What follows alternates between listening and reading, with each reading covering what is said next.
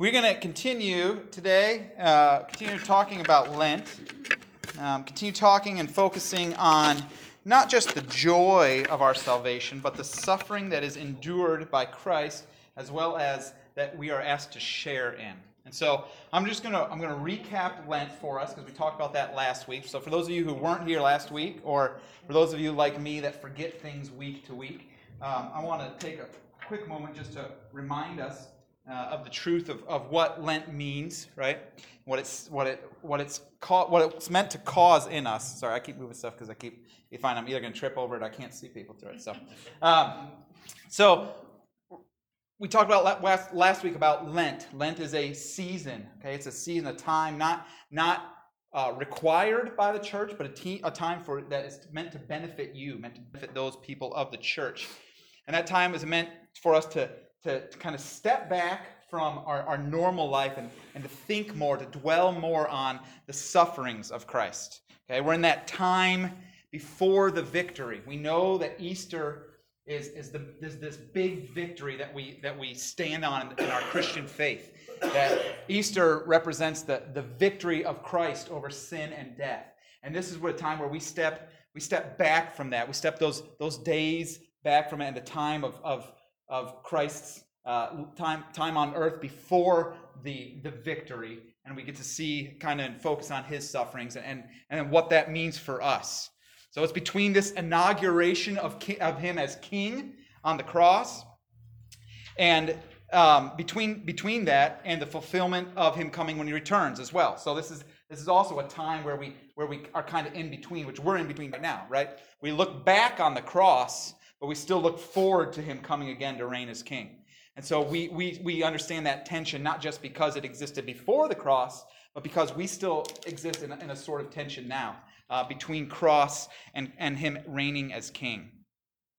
So we look back on Isaiah 53 that we talked about last week, where he's despised and rejected by men. Right? We see Christ coming to the earth, and we knew him not, is the scriptural language. We didn't know him. We didn't recognize him for who he was. Right? So we think about that, and we think about the suffering he endured, the mockery that he endured of him, the creator God, walking around earth with these people that he has put his image on in creating us, and them mocking him, them spitting on him, them calling him the devil. Right? We should feel that anguish there of the creator God who poured himself out in love for us, being ridiculed. His suffering was great. So we look forward to the expectation of the day. 6 weeks down the road, right? Not anymore, 6 weeks from the start of Lent. 5 weeks down the road, and we get to leave that grave behind. We get to leave the suffering behind, and we get to share in the victory of our Savior. It's already been kind of a heavy couple of weeks for me as I study it. There's a weight to it that you can't escape. Right? A weight to the waiting. But even as I study, and even as I make some deliberate choices in my life of what to think about, or what to dwell on, or what to study, even with that, there's still the hope, right? There's still the hope that's inside of me because I live on this side of the cross, because I live after the cross. So there's still a hope even in the shadow. Scripture would put it this way, that I don't grieve like those who grieve without hope. Right? The world grieves because it's terrible. We grieve because it's terrible, but we have hope in the grieving, because we know he is coming again. And so because of that hope, I can step into this suffering. I can step into and study the suffering, and I can feel the weight of it, but then I can rejoice in this living hope that Christ is, a living hope. Right? So today, you know what? I forgot to grab that clicker. Is that clicker back there, Harold? That's right there by the tissues.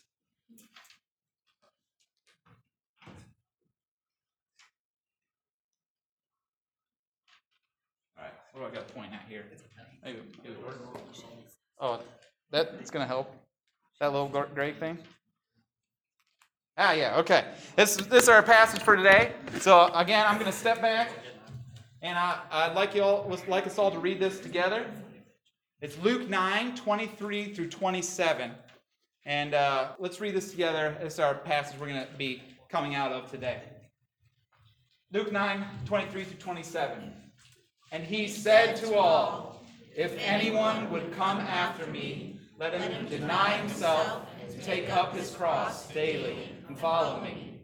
For whoever would save his life will lose it, but whoever loses his life for my sake will save it. For what does it profit a man if he gains the whole world and loses or forfeits himself? For whoever is ashamed of me and of my words, of him will the Son of Man be ashamed, when he comes in his glory and the glory of the Father and of the holy angels. But I tell you truly, there are some standing here who will not taste death until they see the kingdom of God." Let's pray. Lord God, how truly firm a foundation that we have in Christ Jesus our Lord. God, you have given us so many gifts. You've given us your word. You've given us your Holy Spirit to enlighten our eyes to the meaning of this word and to the beauty of the glory of Christ. And it's on that Holy Spirit, Lord, that we ask a blessing today. Lord, that you, in your grace and your mercy and your love for us, would show us the truth of your word, the glory of Christ, what we have been called to because of what you have done for us. Holy Spirit, we need you. We need you. Come, Lord Jesus, now. Teach our hearts, open our eyes to your word, and change us for your glory. It's in the name of Jesus we pray. Amen. So these can kind of look like some hard words from Jesus, right? Deny yourself, take up your cross. But they're not alone. They're not alone in the description of what it means to follow Christ. If you remember last week, we talked about Luke 14:26, where it says, "If anyone comes to me and does not hate his own father and mother and wife and children and brothers and sisters, yes, and even his own life, he cannot be my disciple." Those are hard words. Hard words. Bold statements. They're not very catchy marketing schemes, right? Talked about this last week. This isn't a worldly marketing scheme, right? I try to think of a couple. I wrote down one. I don't even know if I'm going to say it. It's bad, but I wrote down one. I was just trying to think of how would the world market this? Okay, so the world, marketing. So much of marketing is just taking the negative aspects and kind of pushing them out and emphasizing the positive aspects, right? And sometimes even lying to do it. Right? No. Yes. All right? Yeah, it happens, right?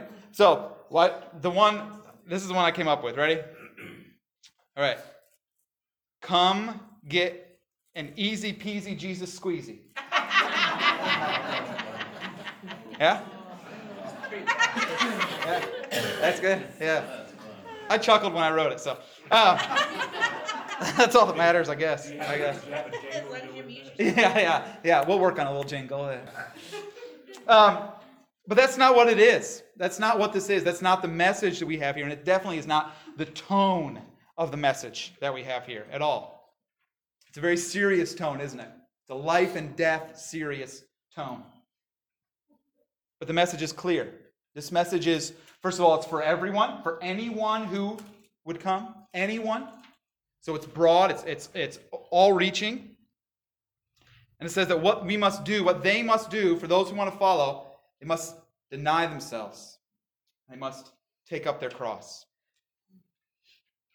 So what is Jesus' marketing slogan? It's come, die, live. Right? Come, die, live. That's the marketing slogan. A little less flashy, but it's full of truth and it's full of reality. And church, we do not need any more worldly, deceitful slogans to mislead us. It's not what we need.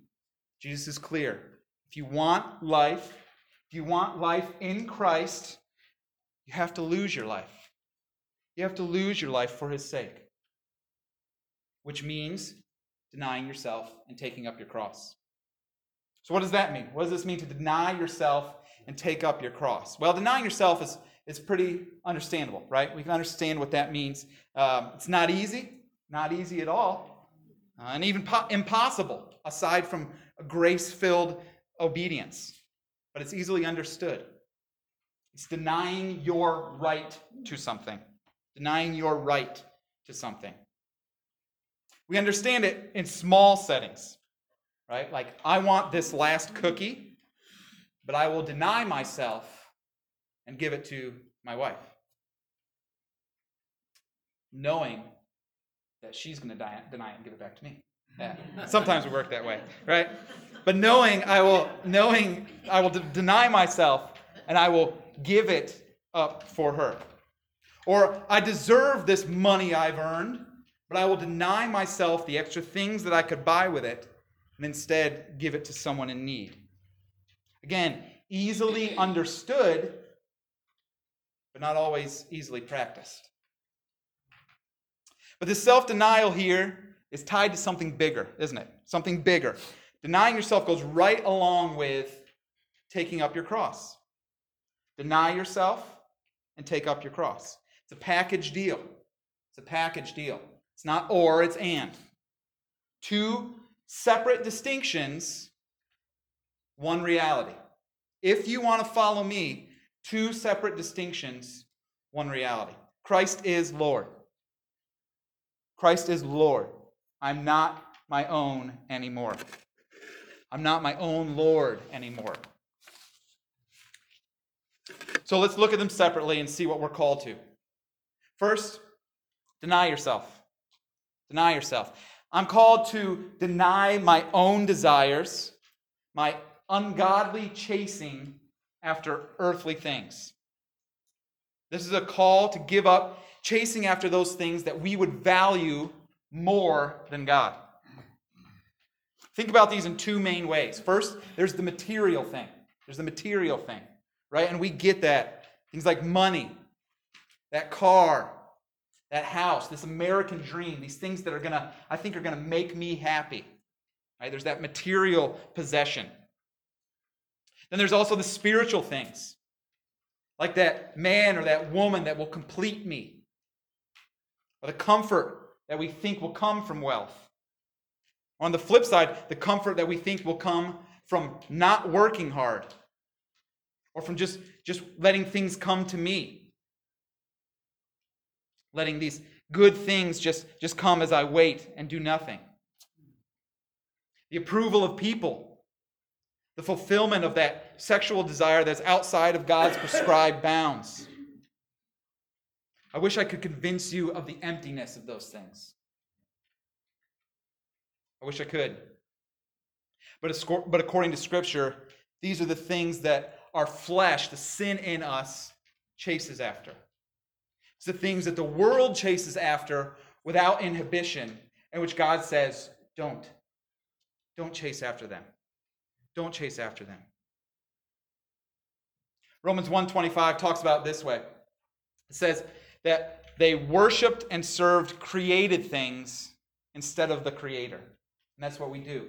That's what we do. That's what this is, this chasing after earthly things. It's worshiping, it's giving our all for created things that are going to one day just pass away instead of following our Creator. These are the things we're to deny ourselves. This is the worship that God calls us out of. Okay, the worship of these things, these earthly things, is what we're called out of, and to worship Him.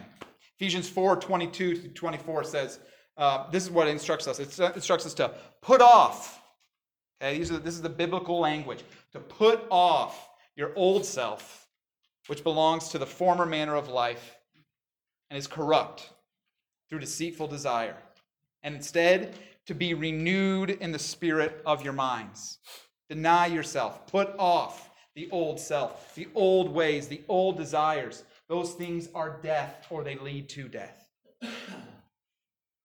If I could convince you of this, I would. Holy Spirit, do this work, because we need to see these things. We need to see the death of the things that the world chases after and that our hearts are prone to chase after as well. It leads to death, spiritual death. So just as we're told to take something off, we're also told to put something on. The biblical principle is always that when we take something off, we have to put something on. Okay? God does not desire us to be spiritually naked.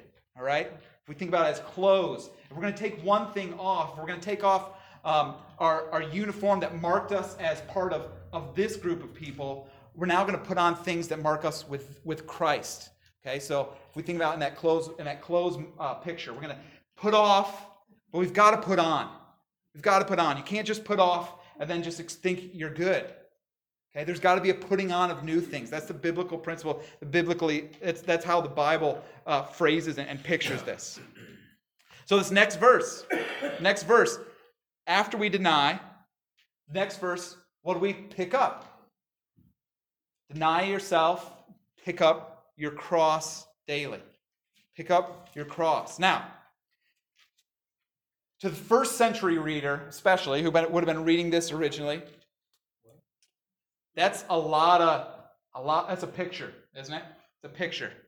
It evokes a lot of imagery, a lot of things associated with the cross. The cross then was not something that you put on a chain and hang around your neck.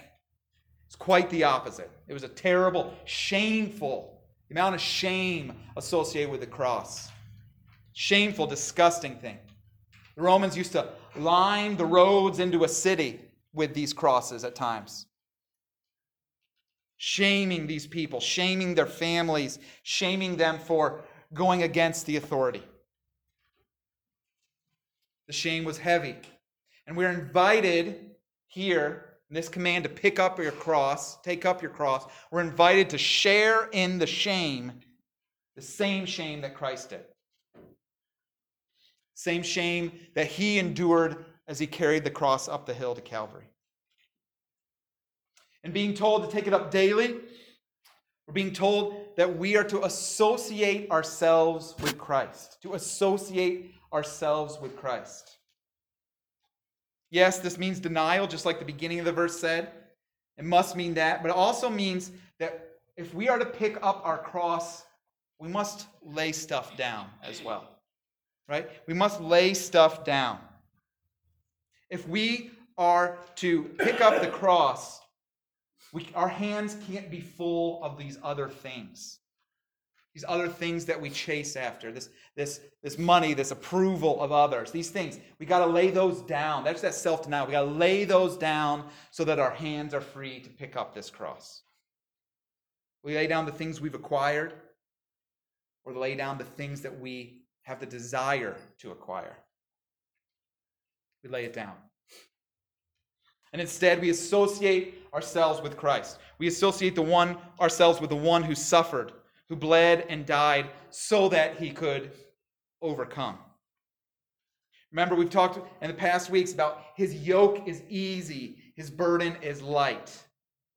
Now, I want to make it clear. I want to make this very clear. Picking up our cross. When we are told to pick up our cross, what we are not doing is paying for our own sins.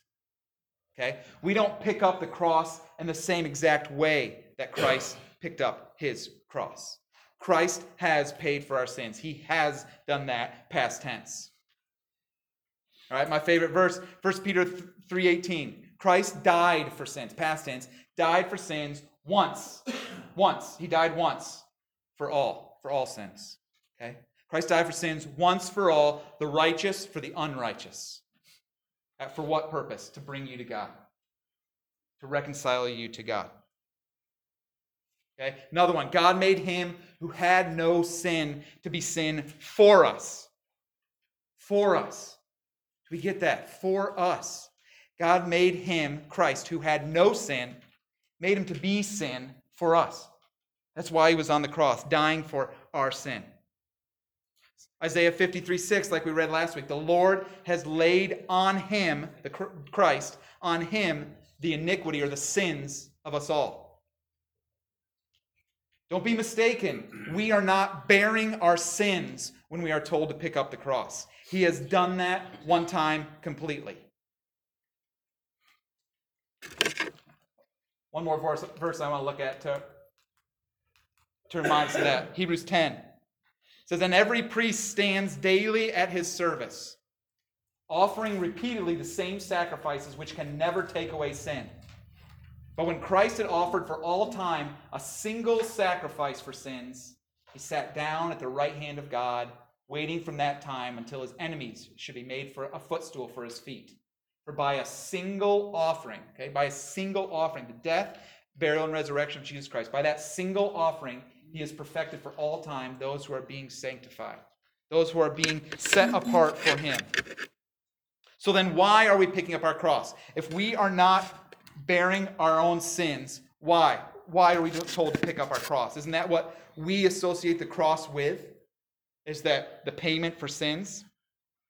Why not instead use the language luggage, right? Pick up your luggage and follow Christ, right? Or your merit badge, or something like that. Why not use that language? Because it's got to point us back to the cross. That's why. It's got to point us back to the cross. We have to remember the cross of Christ. It's because of his suffering on the cross that my burden is light. It's because of him. It's because of his death that I'm alive. It's because of his life that I'm then able to deny myself. Right? It's because of him. We cannot forget that. So we're told to pick up our cross. It's because of his victory on that cross that I can lay down all of my selfish ambition. And then I can have those free hands that I talked about earlier, those free hands to pick up my cross and to be tied with Christ as I walk by faith. The Christ follower's life is defined by denying ourselves, just like Jesus. Just like Jesus' life was defined by denying himself. Romans 12:1 says it this way: "I appeal to you, brothers, therefore..." 12:1 says, "I appeal to you, brothers, therefore, by the mercies of God, to present your bodies as a living sacrifice, holy and acceptable to God, which is your spiritual act of worship." Okay, this idea of a living sacrifice, right? Not a dead sacrifice. God doesn't want us to kill ourselves. This is not a call to martyrdom in the way that Islam would call to martyrdom, where if you really want to guarantee you got to kill yourself. This is different. This is a living sacrifice. It's a living sacrifice. We're to give ourselves as we live to Christ. And then we have this term here, the spiritual act of worship. It can also be translated, and maybe in some of your Bibles it has it worded this way, that it is a rational or a reasonable act of service. Reasonable. In other words, it makes sense. It makes sense that the child of God would give himself up as a living sacrifice. Again, not a dead sacrifice. Christ is that sacrifice. He's the sacrifice who died, but he was raised to life. And he's given us life in him, which we then turn back and give back to him. Right? He gives so that we can give in return. And that's what this call is. Back to Luke 9. Verse 24. I don't have the numbers there. Verse 24 says that whoever would save his life will lose it. But whoever loses his life for my sake will save it. You see the backwards thinking that we have? Okay? Sometimes I've heard the talk of the kingdom of God or talk about things like this, where this upside down thinking. But then we take a step back and I go, wait a minute, my thinking's the one's upside down, right? This is the right side up. The right side up thinking is that in order that I may receive life, I must lay my own down. And it was portrayed in the death and resurrection of Christ as well for us. That story has been told, and it is proven true. This is the biblical picture of a follower of Christ, losing your life for the sake of Christ. Now, here's where we meet this distinction that in your sermon notes, if you have sermon notes and are paying attention to them, They were in there last week. I didn't make it there. So they're in there this week as well. And there's two terms. There's two terms in there. There's costly grace, cheap grace, and costly grace. Cheap grace and costly grace. Now, these are terms, they're from a man named Dietrich Bonhoeffer. He was a German pastor around World War II. And in his book, The Cost of Discipleship, he uses these terms. He talks about grace like this. So these two terms, one is not biblical, and the other makes much sense. And that's what we're reminded of here. Bonhoeffer, he had this concern, the same concern that I have and that I know that I share with many. This view of cheap grace that has invaded pulpits and churches in our day. I was actually talking to my grandfather this week and about something. He's been a pastor for 50-some, 60-some years. I was talking to him this week, and he said, Ryan, I've been, there's a couple of guys that he watches on TV, and he said, I've been watching. And he said that when people come to the altar or when they come, to pray with the pastor, he said, I've been noticing there's not the tears that there used to be. There's not the brokenness that there used to be. And the term my grandfather uses, it's this easy believism where you can just believe and just go on about your life. There's no brokenness for the sin. So this is how Bonhoeffer describes this cheap grace, or this easy believism. This is his quote. It says, grace is represented as the church's inexhaustible treasury, from which she showers blessing with generous hands without asking questions or fixing limits. Cheap grace is the preaching of forgiveness without requiring repentance, baptism without church discipline, communion without confession, absolution without personal confession. Cheap grace is grace without discipleship, grace without the cross, grace without Jesus Christ living and incarnate. This is cheap grace. In other words, it's a view of grace that really contradicts Luke 9. Cheap grace says that I can have my cake and eat it too, as long as it's got Jesus' name on it. It treats the grace of God like a get-out-of-jail-free card. It's just handed out willy-nilly, costing God nothing. Oh, church, this is not the grace that our Father has offered us. Is grace unearned, unmerited, undeserved by us? Yes, very much so. Very much so. Does, like Romans 6 says, grace abound where sin abounds? Yes, very much so. But does grace have a cost associated with it? Yes, it does. The grace that the child of God receives is a grace bought. It is a grace bought on the cross by Christ. The grace that is offered so freely from a loving Savior. It comes with a necessary response. Okay, this free grace, it comes not with a, but you owe me something. It comes with a necessary response to it. And what is that necessary response? Remember Romans 12? The necessary response, the reasonable act of worship because of this free grace that we've been given, is our lives. Our lives, living sacrifices. It's the necessary response to this amazing grace that we sing about. This amazing grace, this costly grace. So this is how Bonhoeffer describes costly grace. So if it's not cheap grace, if this grace that we receive from Christ, although unmerited and although freely given, it's not free. So what is costly grace?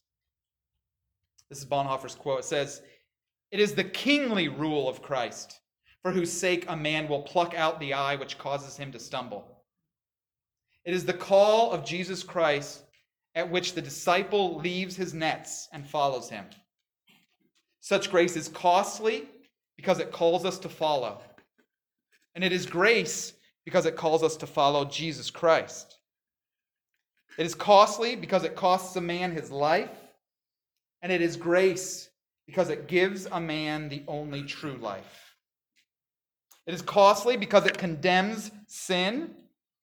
And it is grace because it justifies the sinner. Above all, it is costly because it cost God the life of his Son. You were bought with a price. And what has cost God much cannot be cheap for us. Above all, it is grace because God did not reckon his Son too dear a price to pay for our life, but delivered him up for us. You hear that? It is grace because God did not reckon his own Son too dear a price to pay for your life and mine, but he delivered him up for us. It is a costly grace. Receive this grace. It is bought so that it can be offered. Don't assume that you can take up grace without also picking up the cross. You can't. Scripture is very clear. You can't have one without the other. Grace was not offered. Saving grace was not offered without the cross.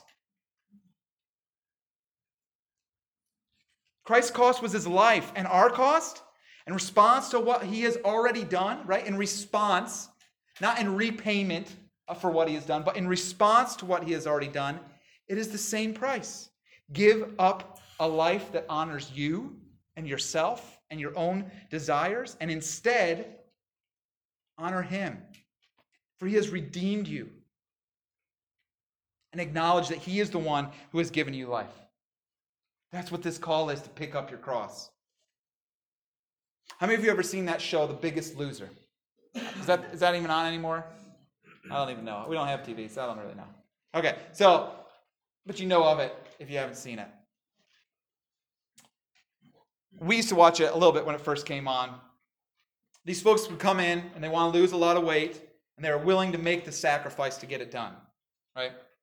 There are a lot of things in common with the winners of the show or with the folks that did really well. But I think most of them share these two things specifically. Number one, daily practice. And number two, a good reason or a good motivation for doing it. They had this daily routine of workout, of eating healthy, getting yelled at by Jillian Michaels, right? This accountability. And they had a good reason for wanting to lose the weight.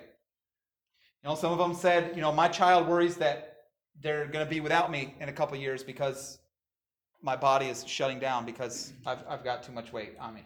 Or, what's some other examples? I thought I wrote down a couple. I'd only have one.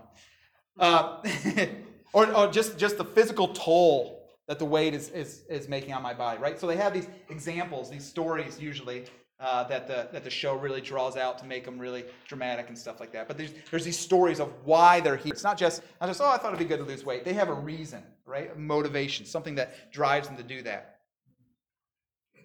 This daily practice and this good motivation, with the two of them together, it makes it a lot easier for them to endure that season of rice cakes and juice fasts and push-ups and things like that, right?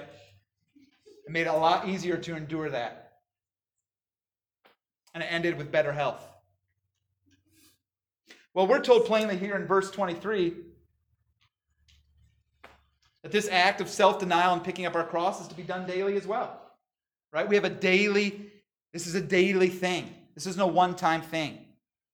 Right? We want to contrast that with this cheap grace that says all you have to do is one time come down here, tell us you're a Christian, and then walk away and you're it. Okay? No, there's a daily aspect to walking with God. There's a daily aspect of trusting him.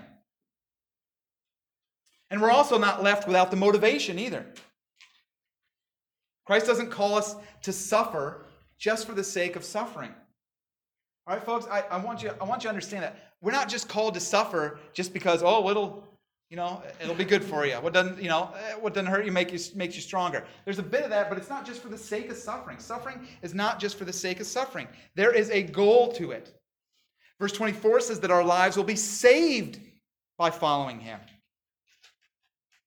You see, we're to look beyond the suffering. We're to look beyond the trials that come.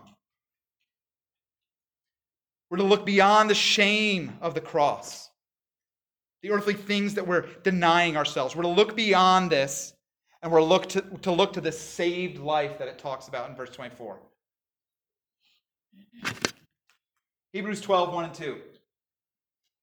Therefore, since we're surrounded by so great a cloud of witnesses, let us also, here's the deny ourselves, let us also lay aside every weight and sin which clings so closely, so that, and let us run with endurance the race that is set before us, looking to Jesus, the founder and perfecter of our faith, who for the joy that was set before him endured the cross, despising the shame, and he's seated at the right hand of the throne of God. Here is our motivation. Why did Christ endure the cross? Why did Christ endure the cross? What does it say? For the joy. Right? For the joy set before him. He looked beyond the cross. He looked beyond the suffering. He looked beyond the spit that was getting spit at him. He looked beyond that, and he saw the joy. What joy? What joy is beyond all that? For Christ, it was the joy of being our Savior and reconciling us to himself. The joy of being our Savior. That joy that was set before him is greater than the suffering he endured. And he knew that. That's why he endured. And child of God, the promise is the same for you and for me. Isn't it? Isn't the promise the same? To be with Christ for eternity. To be in fellowship with him, reigning with Christ in a new heavens and a new earth. These are promises of the child of God. This is the joy that's set before us. And if I could make you believe that this joy was greater, I would. Because it is. This joy, Scripture tells us time and time again, this joy that we have set before us of dwelling with Christ, dwelling with God for eternity. It is worth denying ourselves to earthly pleasures that'll one day pass away anyways. It's worth it. It's worth it. The life of the Christian isn't a picture of lollipops and unicorns. Right? Thank you, Sadie. I appreciate that.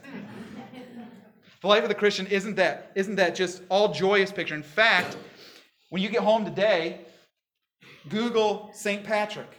Right? Today's St. Patrick's Day. Google his life. Check it out, the real story. See if he would describe his life that way. The life of the Christian isn't a picture of all that only good stuff. It is also a picture of suffering. The cross is pain, sorrow, curse, anguish. But it is also the means and the place for victory. It is the means and place for rejoicing, for triumph. It's great and it's beautiful, this grace. And it is costly. It is great and it is costly. So what is our practical application for us? What does this mean for us? How does this happen? Well, in one sense, it's pretty simple, isn't it? I mean, there's a simplicity to the gospel. I didn't say easy, but there's a simplicity to it. Give up your life so that you may gain life. Trust in Christ wholly so that he may give you his Spirit and the promises of eternity. Simple message. We're not only to call him Lord, but we're also to submit to his lordship, his reign over my life. Child of God, what are you holding back today? Is there something that you are holding on to today where your hands are still full and you're not able to set it down so that you can pick up this cross? And so, because you aren't able to do that, instead of being associated with our crucified Savior, maybe your life looks more like the world does.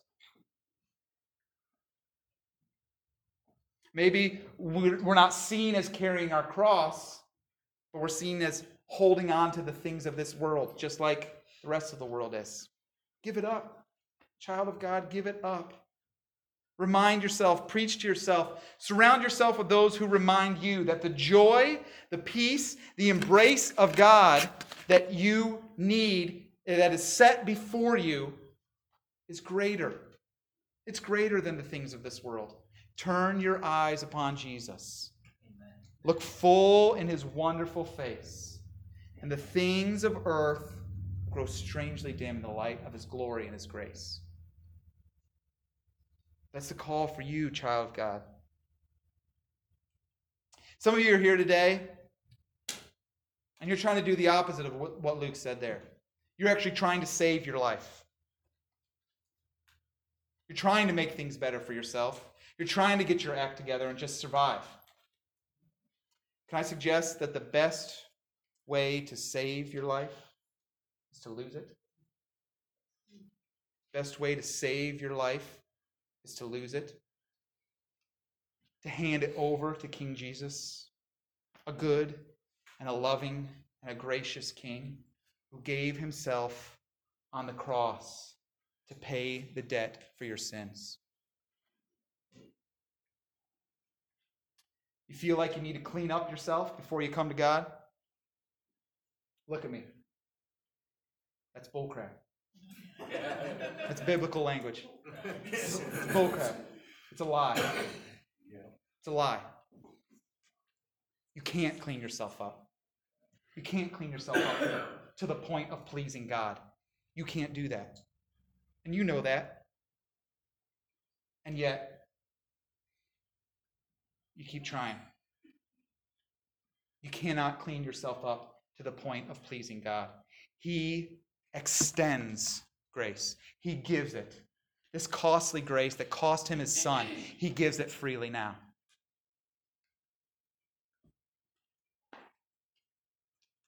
The Bible tells us that while we were still sinners, Christ died for us.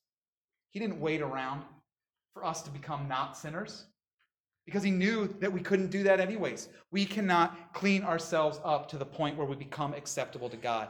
God says, come to me, forsake those things. Come to me, I've created you. You are my child. This grace is more beautiful than anything we could chase after. So again, this marketing slogan, Jesus' call to sinners, is come, die, and then by me live. That's the call. We sang last week, when I survey the wondrous cross. That's how we finished last week. And the last verse of that, I love, puts it well. It says, were the whole realm of nature mine, right? If I owned the whole realm of nature, were the whole realm of nature mine, that were of present, far too small. Because of his love so amazing, so divine, that it demands my soul, my life, my all. Deny yourself. Pick up the cross. Associate yourself with the Father. Let's pray.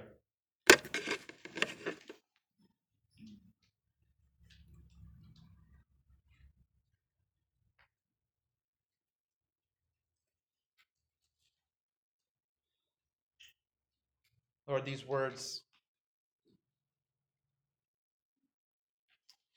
conflict with that old man. Lord, you tell us that we are a new creation in you, that the old has gone and the new has come. And yet that old man still tries to speak into our lives, still tries to reign in our lives. And God, these words are an assault against that old man.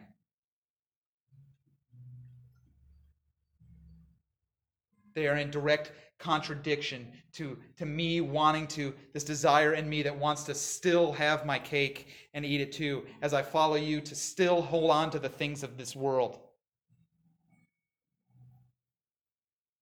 And you so simply and so lovingly say, there's no life in that. If you want to save your life, you're going to end up losing it. But if you will just give up your life for my sake, if you come to me, you say, then you will find it.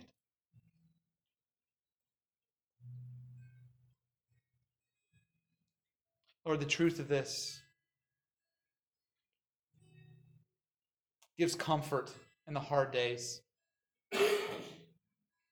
Or this daily act of giving up of ourselves. There's a battle. There's a battle for that.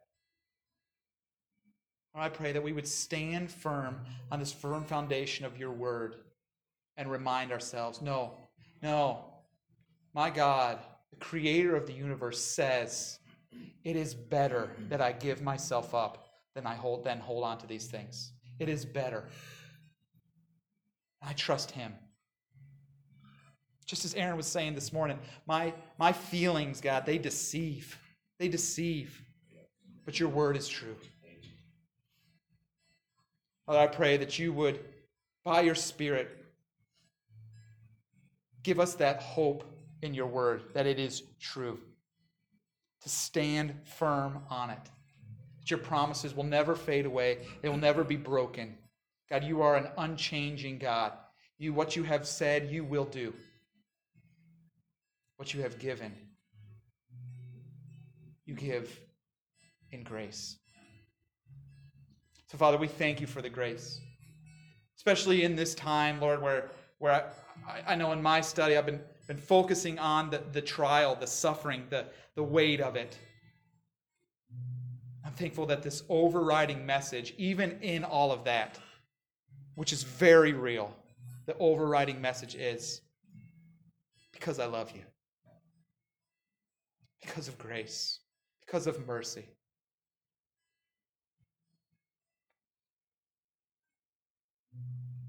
I want you to take a minute, church, and just spend a time just talking to the Lord. Is there something that he's convicting you about that you're just still holding on to? God, I'm going to try to carry the cross and this. And he's just saying, no. There's no joy in that thing you're holding on to. There's no life in that. It's death.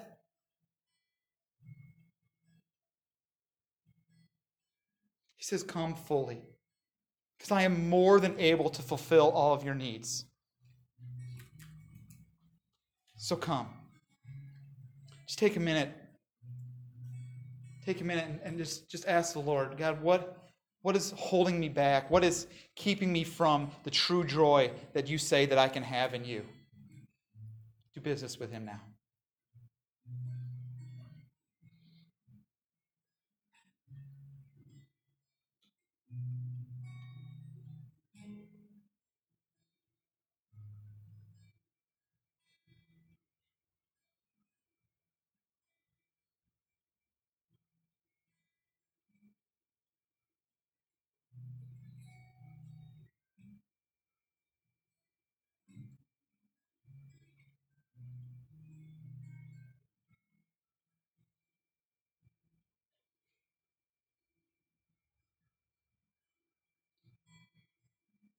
Lord, I'm thankful that you don't leave us alone. Spurgeon refers to you as the hound of heaven. That you pursue us in your grace and mercy. And I'm so thankful for that. And for those of us here who are knowing that and feeling that pursuing today, God, I pray that you would help us by your grace to step into full obedience because you are worth it. For those of us today who say, man, I just really feel like I'm walking with the Lord today, and I feel like He's just shown me this already, and I'm confident in who He is. Then I pray, God, for the grace for tomorrow, because it is a daily picking up the cross, because it is a daily fight against not picking it up. So I pray for the joy tomorrow, that it would be real tomorrow, not just today. Tomorrow when I'm by myself in my bed before I wake up, when I'm with my own thoughts, God, that even then, Holy Spirit, you would remind me of the truth of the gospel. That you have come, you have bought me with a price, and I am yours. And it is better that it be that way. We thank you for your word. We thank you for the truth in it, God. I pray that we would be a people that trust in your word, not in our own feelings that deceive. Holy Spirit, do that work in us. We need you. We give you all the praise and the glory, for you are worthy of that and so much more. It's in the name of Jesus we pray. Amen. Amen. Yourself this week. Preach it to yourself. I'm not going to be there every day. That's a good thing. You don't want me there every day. Remind yourself with the Word of God. Stay in it. Amen. Here's Smith.